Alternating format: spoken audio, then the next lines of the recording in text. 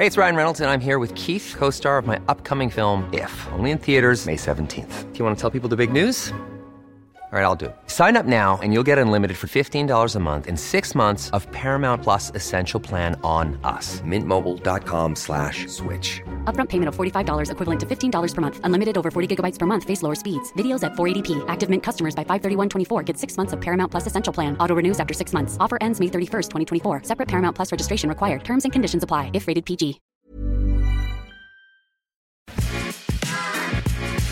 Jag heter Julia Sabielski och det här är 24 frågor. I den här podcastserien, som är en del av Nyheter 24s valsatsning, så får Sveriges partiledare inte helt otippat svara på just 24 frågor. Vissa är väldigt lättsamma och handlar om deras guilty pleasures och tabbar på jobbet. Andra handlar om den sakpolitik de driver inför valet. Högt och lågt med andra ord. Varmt välkommen till 24 frågor, Märta Stenevi. Tack så hemskt mycket. Det är ju bara några veckor kvar till valet. Hur känns det? Det känns kul och spännande och jag känner mig väldigt redo och taggad för valrörelsen nu. Mm. Vi ska rivstarta med en ganska stor fråga, men en viktig fråga. Och det är, vilket är det största problemet som Sverige står inför och hur vill Miljöpartiet lösa det? Den övergripande största fråga som vi har som värld att hantera egentligen menar vi ju är klimatfrågan, eftersom den kommer påverka alla andra dimensioner av våra liv och alla andra dimensioner av vår ekonomi också. Så att får vi inte sänkt utsläppen i hela världen nu, och för att kunna göra det så behöver vi göra det här i Sverige. Då har vi väldigt lite förutsättningar. Och då ser vi en lång rad förslag naturligtvis för att komma åt alla olika delar av problemet. Men att fasa ut alla fossila subventioner, det vill säga inga rabatter på det som orsakar mycket utsläpp. Att det ska vara lätt att göra rätt, att man hela tiden det som är minst skadligt för miljön också är det billigaste och enklaste. Till exempel att tåget är billigare än flyget, att det är billigare att köpa elbil än att köpa bensinbil och så vidare. Och sen att vi vill att svenskarna ska ha Europas lägsta energikostnader. Och det kan vi göra genom att bygga ut den havsbaserade vindkraften väldigt starkt, genom att investera i moderna kraftnät och genom att satsa på energieffektiviseringar, så att när man till exempel ska värma upp sitt hus eller ska dammsuga, att man gör det med mindre el. Alltså så har lika varmt, dammsuger lika ofta, men gör det med mindre energiåtgång och därmed också behöver betala mindre. Vi ska prata lite om dig. Mer specifikt så undrar jag, vad är den största tabben respektive höjdpunkten som du har haft i din politiska karriär hittills? Oj. Största tabben och höjdpunkten. Ja, men största förtroendet jag har fått tycker jag nog fortfarande var att få bli språkrör för Miljöpartiet. Jag har ju inte varit medlem i partiet så jättelänge och det kändes väldigt, väldigt stort och väldigt ärofyllt att jag fick medlemmarnas förtroende för den rollen. Största tabben jag har gjort? Ja, när jag började med politik så kom jag ju från 15 år i näringslivet och har egentligen aldrig varit politiskt aktiv före 36 års ålder. Och så fick jag ganska snabbt en tung roll i regionen. Och det var en riktig sån kulturkrock att förstå hur saker liksom gick till. Och en av det här låter ju kanske knasigt, men en av de svåraste sakerna jag hade att lära mig, det var vem fixar fika till vilka möten. För det var någonting man insåg snabbt, så var det att fika är centralt för att politiken ska fungera. Finns det inte kaffe så går det inte bra. Och vems ansvar är det då att fixa kaffe till de olika möten där man ska sitta med andra partier och förhandla? Så att där gick jag ju på en del nitar. Men det löste sig till slut. Men kaffe, väldigt centralt för svensk politik skulle jag säga. Vilken är den vanligaste fördomen om dig som du möter? Ja, det finns ju många roliga flashback-trådar att gräva i där. Men jag skulle säga att den vanligaste fördomen kanske är att jag är äldre än vad jag faktiskt är. Och det måste ju naturligtvis bero på att jag säger så oerhört kloka och visa saker. Och ingenting annat. Perfekt. Om vi ska kika lite närmare på en sakfråga då. Hur vill Miljöpartiet förändra svensk sjukvård? Genom att den svenska staten måste ta ett mycket, mycket större ansvar för finansieringen av sjukvården. Vi har 21 regioner idag, vilket har fördelen att medborgarna är nära besluten. Men det innebär också att vi har 21 regioner med väldigt olika förutsättningar att finansiera vården. Jag tror att vi alla ser de enorma problem som finns inom svensk sjukvård idag. Med överbeläggningar, med personal som vittnar om att de inte har tid att gå på toaletten, att de inte har tid att äta lunch, de har inte tid att byta mensskydd. Och det här samtidigt som vi har väldigt, väldigt stora behov av en fungerande vård och inte minst inom psykiatrin och primärvården. Men om vi ska kunna komma till rätta med de problemen, då måste fler vilja jobba i svensk sjukvård. Och där har vi under väldigt lång tid värderat yrkena ganska lågt. Många av yrkena är kvinnodominerade och har väldigt låga löner i förhållande till utbildningskraven och i förhållande till ansvaret. Och jag tror att vi, tack och lov, är vid en punkt där kvinnor inte längre accepterar det.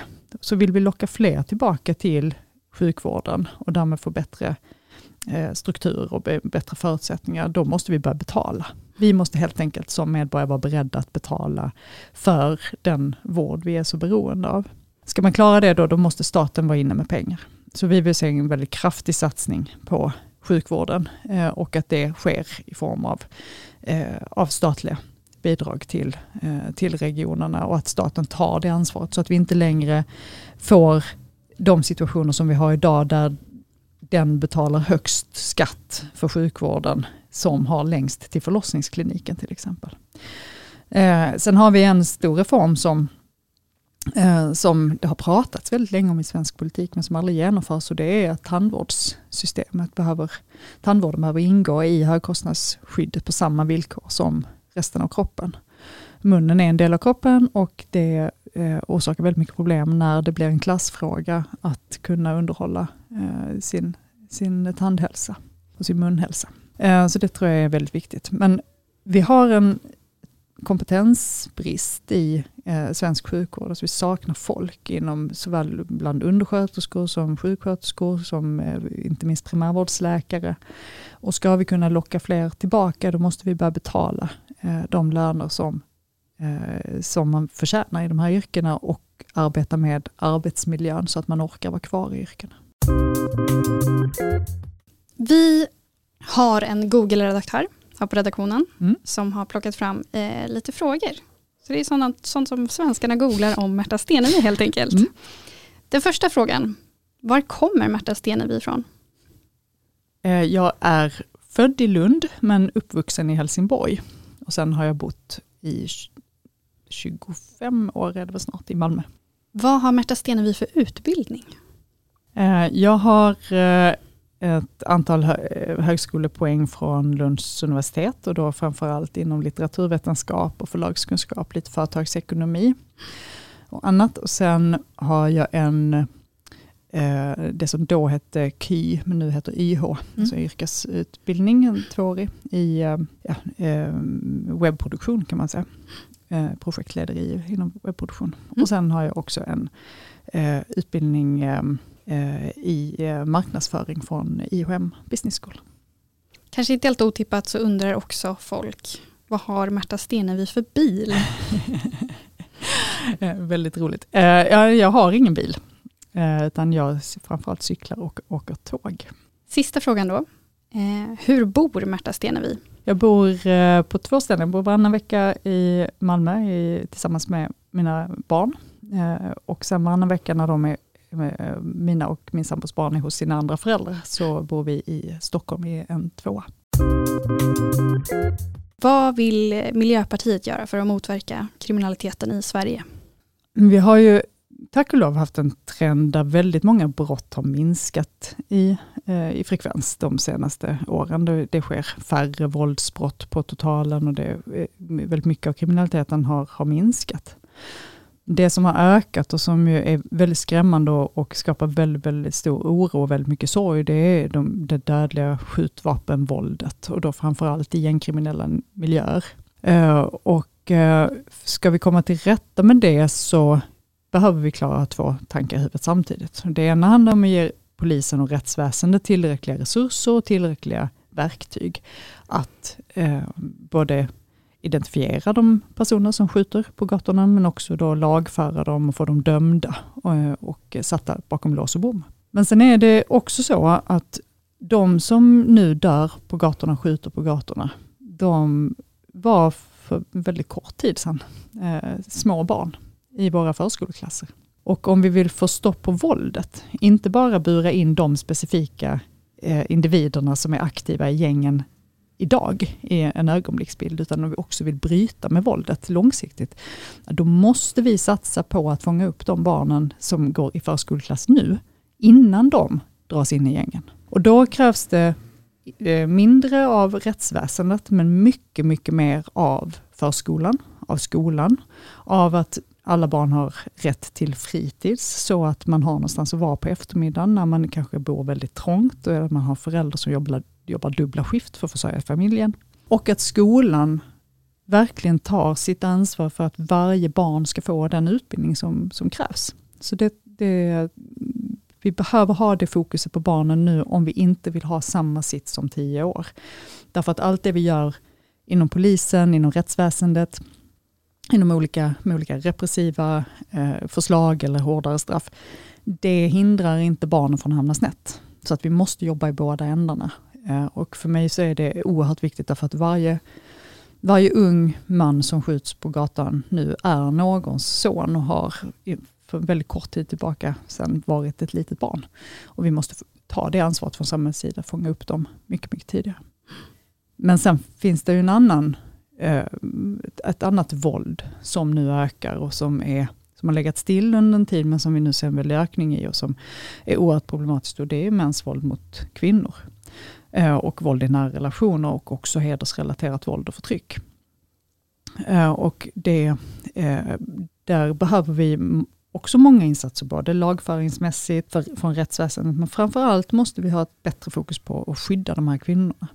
Och då skulle vi vilja att man inför ett lagkrav på kommunerna, att det i varje kommun ska finnas en dörr ut. En kontakt som är tillgänglig dygnet runt, året runt. Som man, när man har tagit beslutet att man är redo att bryta sig loss från en destruktiv relation, kan ta kontakt med. Och att den kontakten samlar samhällets resurser runt den här kvinnan. Se till att polisen blir inkopplad omedelbart för att kunna säkra bevisning och säkra vittnesmål. Se till att socialtjänsten naturligtvis blir inkopplad, att vården blir inkopplad, att de runt medföljande barn blir inkopplade, till exempel skola och förskola. Och naturligtvis kvinnojourerna som bär så mycket av det här arbetet idag. Men syftet med detta, det är att skapa ett säkerhetsnät, att det görs en riskbedömning direkt, omedelbart, för att vi vet att just den tidpunkten när man har bestämt sig för att gå, det är den absolut farligaste. Och när man har gjort det så måste också de här kvinnorna få sin frihet tillbaka. För vi har en situation idag där väldigt många kvinnor som är brottsoffer, som har varit utsatta för våld, lever frihetsberövade. I praktiken är det de som är fängslade, i praktiken är det de som bär straffet för det som män har gjort mot dem. Medan männen lever fria efter ett avtjänat straff eller inte har blivit straffade alls. Och detta trots att hela samhället är överens om att det finns en hotbild. Så kvinnan får hjälp att gömma sig därför att alla är överens. Polisen, socialtjänsten, andra instanser är överens om att här finns en hotbild som är så allvarlig att kvinnan riskerar att fara väldigt, väldigt illa om han hittar henne. Ändå så är det hon som göms undan. Och han kan leva fritt. Och här måste vi vända på perspektivet. Det ska vara förövaren som är frihetsberövad och brottsoffret ska få sitt liv tillbaka. Och det hoppas jag ska bli en mycket större valfråga än vad den har varit nu. För nu är allt fokus på det våld som män utövar mot män. Vilket är så absolut jätteviktigt och inte någonting som vi ska sluta prata om. Men vi måste också klara att prata om det med våld som män utövar mot kvinnor i hemmet snarare än på gatan. Vi ska ha en liten nutidskoll, hade jag tänkt. Jag undrar först och främst, vad kostar ett paket kaffe egentligen? Jag betalade 80 kronor nästan för ett paket kaffe, ekologiskt kaffe då igår. Det är dyrt. Genomsnittspriset ligger runt 48-55. Men jag gissar att Eko är dyrare. Eko Stockholm. Precis. Jag ska spela upp ett ljudklipp för dig. Och jag undrar helt enkelt, vem är den kända personen som pratar här? Det klassiska med en valaffisch, det är ju att man hela tiden trycker på människors rättigheter. Så att du ska få det här gratis och jag bjussar på det här. Jag skulle vilja vända på det fullständigt. Och istället säga att om jag skulle få utforma en valaffisch, vad jag skulle kunna lova människor, det är att jag kommer att ställa krav på dig. Jag skulle säga att det är kanske den mest kärleksfulla handling du kan ge någon. För att det är det som är inkluderande. Att du faktiskt är okej. Känner du igen rösten? Nej, jag känner vagt till en röst, men jag kan inte placera. Det är Jan Emanuel Johansson. Ja. Tidigare socialdemokrat.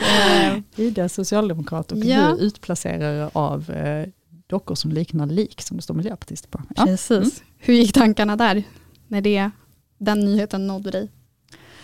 Ja, men jag blir lite trött och lite förbannad. Jag tycker att det är som offentlig person som Jan Emanuel ändå är och har varit under lång tid, så är det väldigt ansvarslöst. Därför att jag ser ju här vad fritidspolitiker, helt vanliga människor som har helt vanliga jobb och helt vanliga familjer, vad de utsätts för att de uttrycker sina åsikter, för att de har uppdrag i en kommun till exempel varje dag. Och när en person med den plattformen som Jan Emanuel har använder den för den typen av förtäckta hot, då legitimerar det allt det som de utsätts för varje dag. Så att jag tycker att det är djupt ansvarslöst och ganska problematiskt. Hur många barnbarn har kungen nu för tiden? Det borde väl vara 8. Stämmer. Ja. Helt rätt. Ja. Vad tjänar en svensk sjuksköterska i genomsnitt per månad? Någonstans mellan 30-35 000 tror jag. Strax över. 39 500. Jag kommer spela upp en låt för dig. Vem är den svenska artisten som rappar här?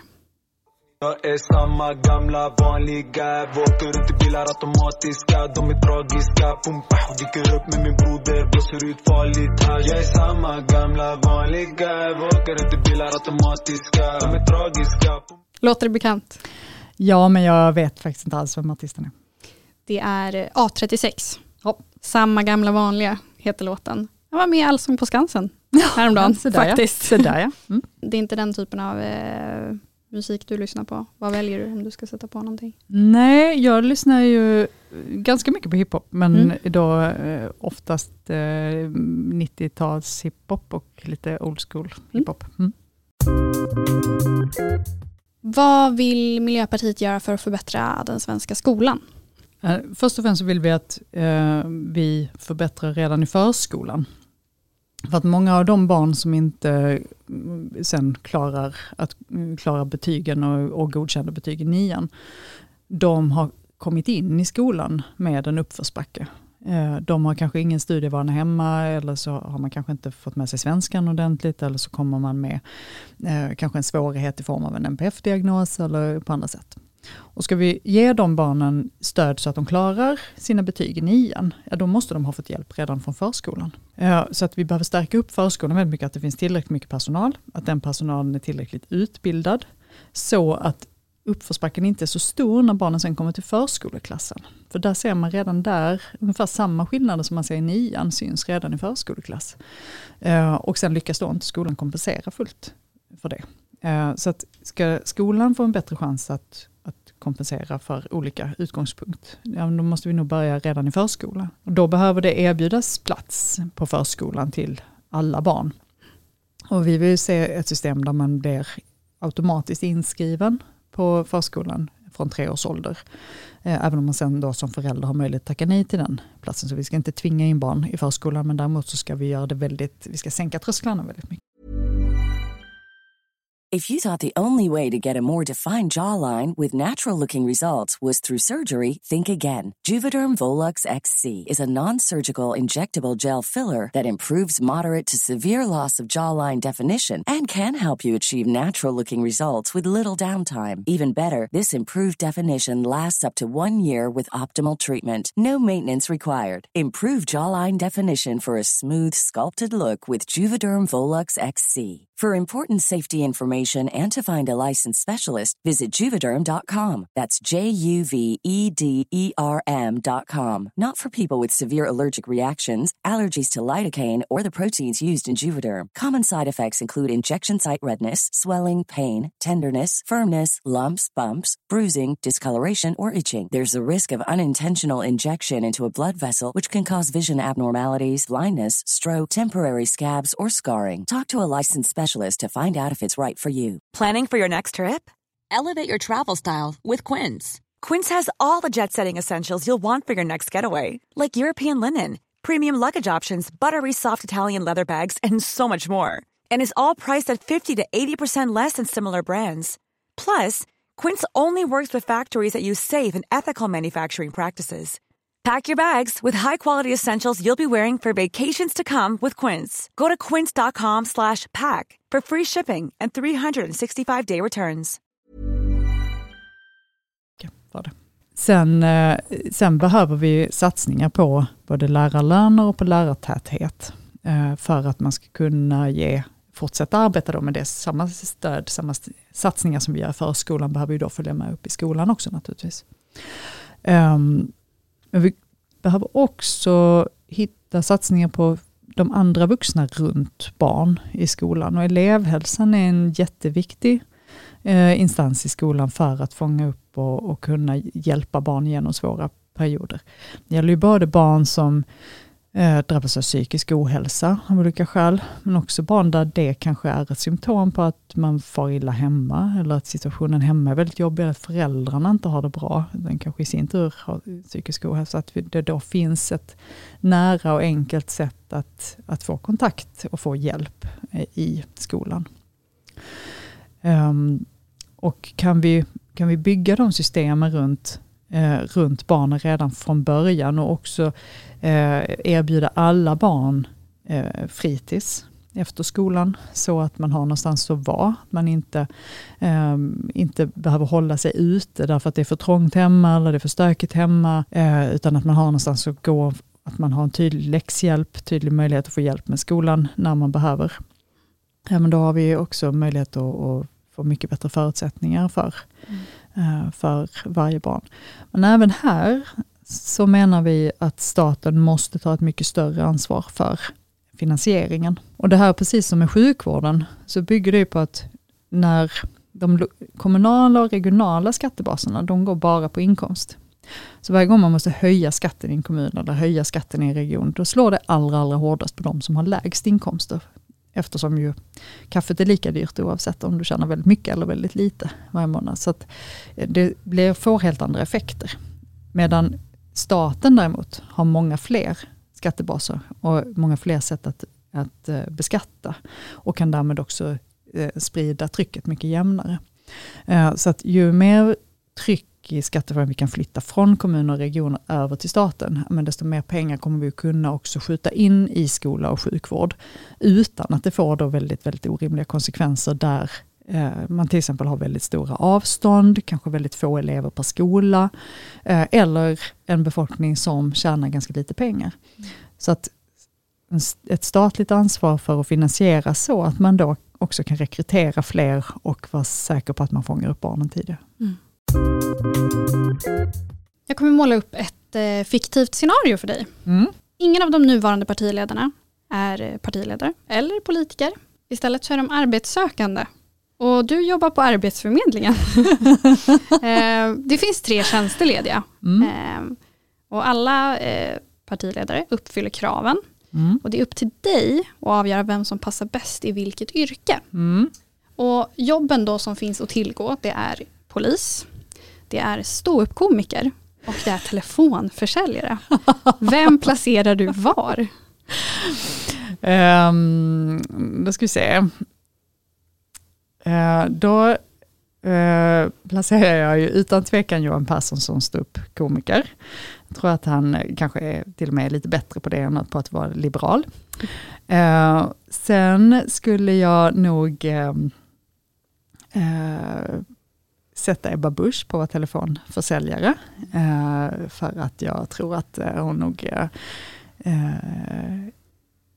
drar sig ju inte för några argument överhuvudtaget. Så hon skulle sagt vara alldeles utmärkt duktig på att sälja telefoner, tror jag. Nu ska jag tänka efter. Som polis, ja. Men som polis skulle jag nog sätta Magdalena Andersson då faktiskt. Jag tror att hon skulle göra ett utmärkt jobb som områdespolis och vara liksom, lite hård i nyporna när det krävs och samtidigt trygg och varm. Så det tror jag hon skulle klara bra. Om du får och måste välja fritt, vilket av partierna som nu sitter i riksdagen skulle du vilja se under riksdagsspärren i valet?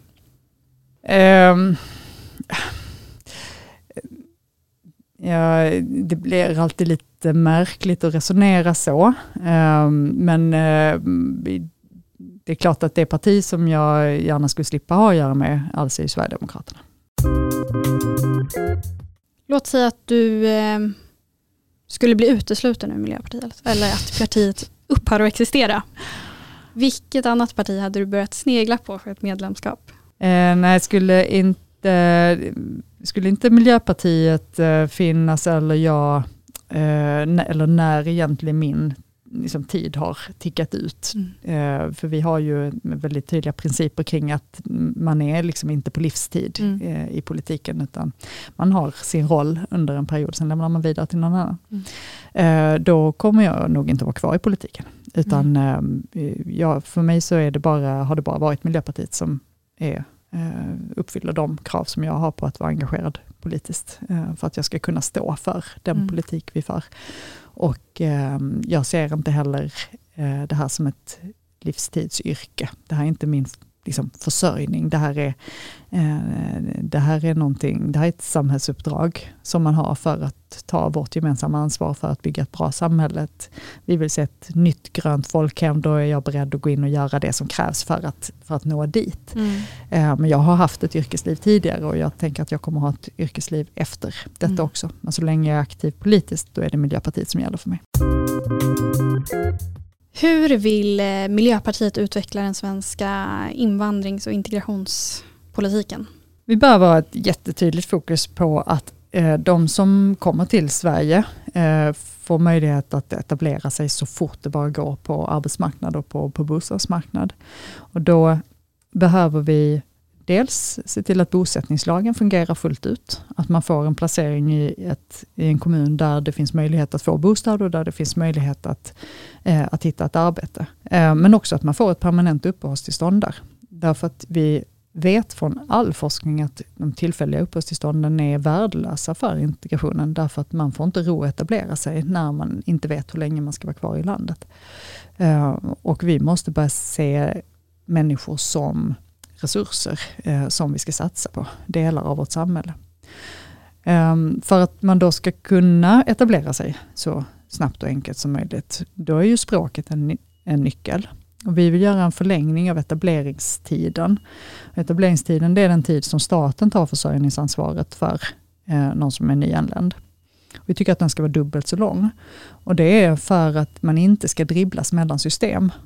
Så på samma sätt som det skapar en väldig osäkerhet när man inte vet hur länge man ska få vara i landet, så skapar en för kort etableringstid också en situation där folk liksom kastas fram och tillbaka. Men målet är ju att man ska få ett arbete, kunna språket, ha en bostad på egna meriter. Och då ska vi se till att man blir klar i de system vi har. Så att därför vill vi se att den ska vara längre. Sen har det har varit väldigt bra att vi har fått fokus på hur viktigt svenska språket är i Sverige. Det ser lite annorlunda ut i en del andra länder, men i Sverige är språket oerhört viktigt. Och vi som svenskar lägger väldigt mycket vikt vid ett fungerande språk. Däremot så behöver vi bort ifrån att man först ska kunna perfekt svenska och sen kunna börja jobba. Därför att där fastnar för många. det blir som ett moment 22, att man snurrar runt i SFI och kommer inte vidare och kommer inte ut på arbetsmarknaden. När man skulle behöva komma ut på arbetsmarknaden och ha ett sammanhang. Få vänner, ha någon att prata svenska med på lunchrasten, få använda sitt språk. Och där tror jag att det är jätteviktigt att ha fokus på att man snabbt kommer ut och hittar de sammanhangen, får de kontakterna. Och inte säga att du måste vänta tills du kan svenska så här bra. För att sitta i skolbänken, det tror jag alla som jag läste franska på gymnasiet liksom vet att om man inte sen använder sin franska, då är det inte mycket kvar av den sen. Det är inte så lätt att bara gå ut och börja prata flytande franska. Och så är det med svenskan också. Att sitta i en skolbänk och lära sig svenska, men om du inte har någon yta att använda den, då blir det väldigt svårt. Så att ju fortare man kan komma ut och få ett sammanhang, desto bättre kommer man också lära sig svenskan. Och desto större möjligheter då att etablera sig. Så att ett mycket starkare fokus i både migrations- och integrationspolitiken på att de människor som kommer hit, de ska kunna bygga en tillvaro här. De ska inte sitta i en förvaring och vänta på en massa saker, utan de ska vara aktiva i samhället och bli en del av att vara liksom våra grannar och vänner och de vi möter i olika yrken. Det behöver vi ha fokus på, och då ska det vara målet med de politiska reformer som vi lägger fram, inte liksom någon typ av avskräckande verksamhet eller att göra det svårt för människor, utan tvärtom. Se till att ta den kortaste vägen till en etablering på arbetsmarknaden och på bostadsmarknaden. Mm. Vilket är ditt största guilty pleasure?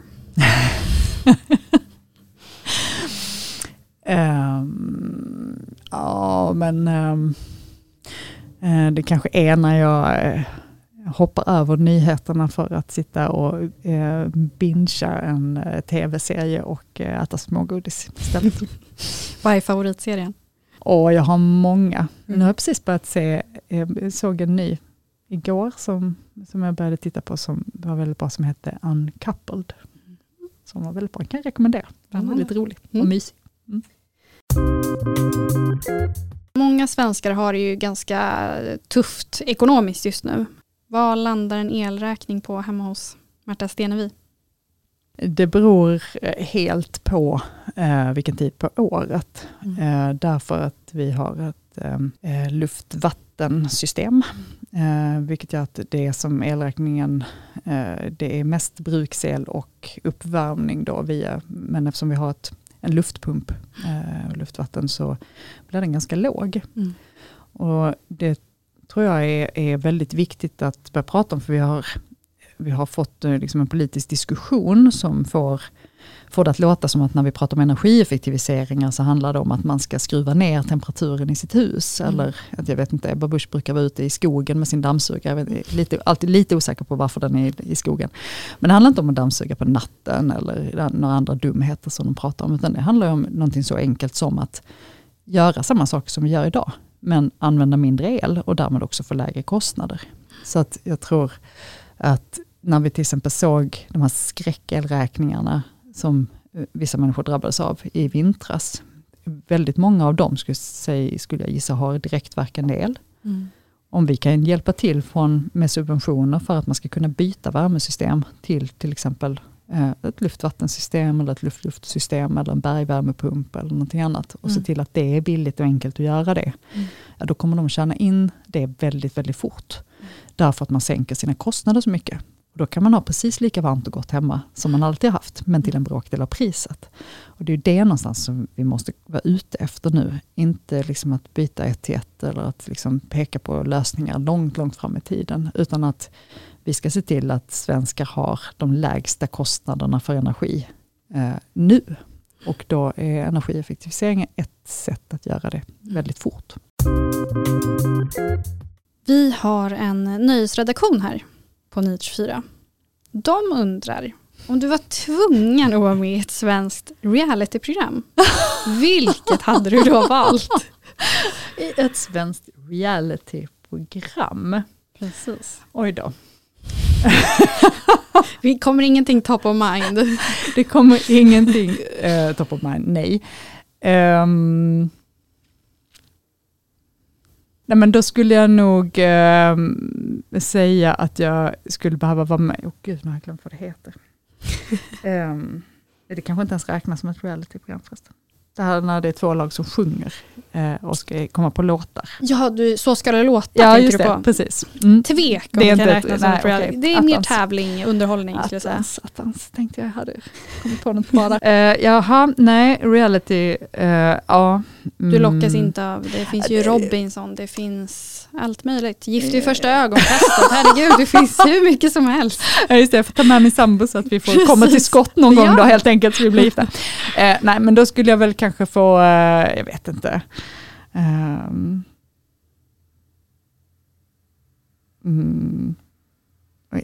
Jag tittar uppenbarligen för lite på reality shows, det märker jag alltid. Ja, men kanske inte Robinson, men vad hette det då, där de skulle göra en jättelång äventyrsresa? Expeditionen kanske jag tänker på. Ja, det skulle jag kunna tänka mig. Det hade varit spännande. Och ut på äventyr. Men liksom inte heller det här sitta och rösta bort varandra och alla håller på att ligga med varandra hela tiden. Jag är lite för gammal för det, känner jag. Då har jag det bättre hemma. Men en så här riktig äventyrsresa, det skulle vara kul. Hey, it's Danny Pellegrino from Everything Iconic. Ready to upgrade your style game without blowing your budget? Check out Quince. They've got all the good stuff, shirts and polos, activewear, and fine leather goods, all at 50 to 80% less than other high-end brands. And the best part? They're all about safe, ethical, and responsible manufacturing. Get that luxury vibe without the luxury price tag. Hit up quince.com/upgrade for free shipping and 365-day returns on your next order. That's quince.com/upgrade. Till lite av Miljöpartiets hjärtefråga då. Vad vill ni göra för att stoppa klimatförändringarna?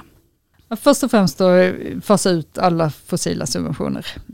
Och där har vi ju tyvärr sett den här våren att de andra partierna istället har gått fram med att öka de fossila subventionerna. Det vill säga att vi med skattemedel ska in och kompensera bensinanvändningen. Och det kommer både att öka utsläppen och innebär dessutom att vi lägger pengar på ett väldigt orättvist sätt. För att det hjälper inte alls de hushåll som inte har bil till exempel. Utan vi behöver fasa ut alla fossila subventioner. Det som orsakar mycket utsläpp behöver stå för de kostnaderna helt enkelt. Men i andra änden då så behöver det som inte orsakar utsläpp bli billigare. Så vi vill se en maxtaxa för tåg och buss. Så att man ska kunna resa billigt i hela landet. Det är helt orimligt som det är idag att det kostar kanske 4-5 gånger så mycket att ta tåget till Stockholm med familjen än att sätta sig och köra en bensinbil. Det måste vi vända på. Eller för den delen ta flyget som kan kosta några 10 år. Utan det måste vi vända på så att det blir enkelt och billigt att göra det som har minst belastning på miljön. Det tycker jag är jätteviktigt. Och sen behöver vi bygga ut den förnybara energin och det är snabbt. Och där är havsbaserad vindkraft det som ger väldigt mycket energi på kort tid. Landbaserad vindkraft kommer vi också behöva, men där finns fler målkonflikter och lite längre processer. Utan regeringen skulle behöva komma till skott med att se till att snabbt ge tillstånd till de havsbaserade vindkraftsparker som det ligger ansökningar på. Därför att då kan vi ersätta eller rätt sagt öka produktionen väldigt, väldigt mycket i Sverige. Och mycket, mycket mer än hela den kärnkraft vi har idag och har haft hittills. För att det ligger ansökningar på havsbaserad vindkraft som motsvarar ungefär 4 gånger så mycket som vår totala produktion idag. Det vill säga potentialen är jättestor. Och då kommer vi att ha ett mycket bättre utgångsläge.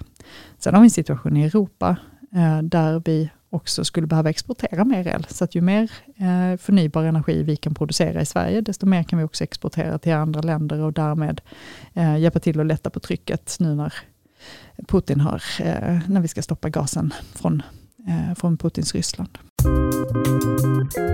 Varför ska man rösta på Miljöpartiet i valet 2022? Ja, men först och främst därför att vi är det enda parti som faktiskt orkar hålla i klimat- och miljöfrågorna och som också klarar att gifta ihop dem med rättvisefrågor. Därför att andra partier pratar om en rättvis omställning, men när det kommer till kritan så lägger man istället, Vänsterpartiet har lagt fram ett förslag på en en subvention av bensin som skulle innebära att vi lägger 30 miljarder på de som har råd att köra mycket bil. Medan de som inte har råd att köra bil inte får någonting av det. Utan vi kommer alltid att hålla i att klimatfrågan är vår tids ödesfråga. Men att omställningen alltid måste vara rättvis och att alla ska med i den omställningen.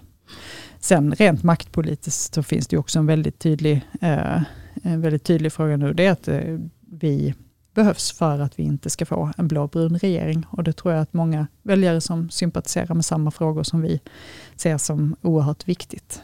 Och då skulle jag säga att vi är en väldigt tydlig garant för att vi inte får en Kristersson-regering som går i ledband av Sverigedemokraterna. Du har nu svarat på 24 frågor. Tusen tack för att du kom. Så där. Tack. Missa inte nästa avsnitt av 24 frågor. Då är det Moderaternas partiledare Ulf Kristersson som gästar. Vilken är den vanligaste fördomen som han möter om sig själv? Vad kör han för bil egentligen och var står Moderaterna i de olika sakfrågorna? Det och mycket mer i nästa avsnitt.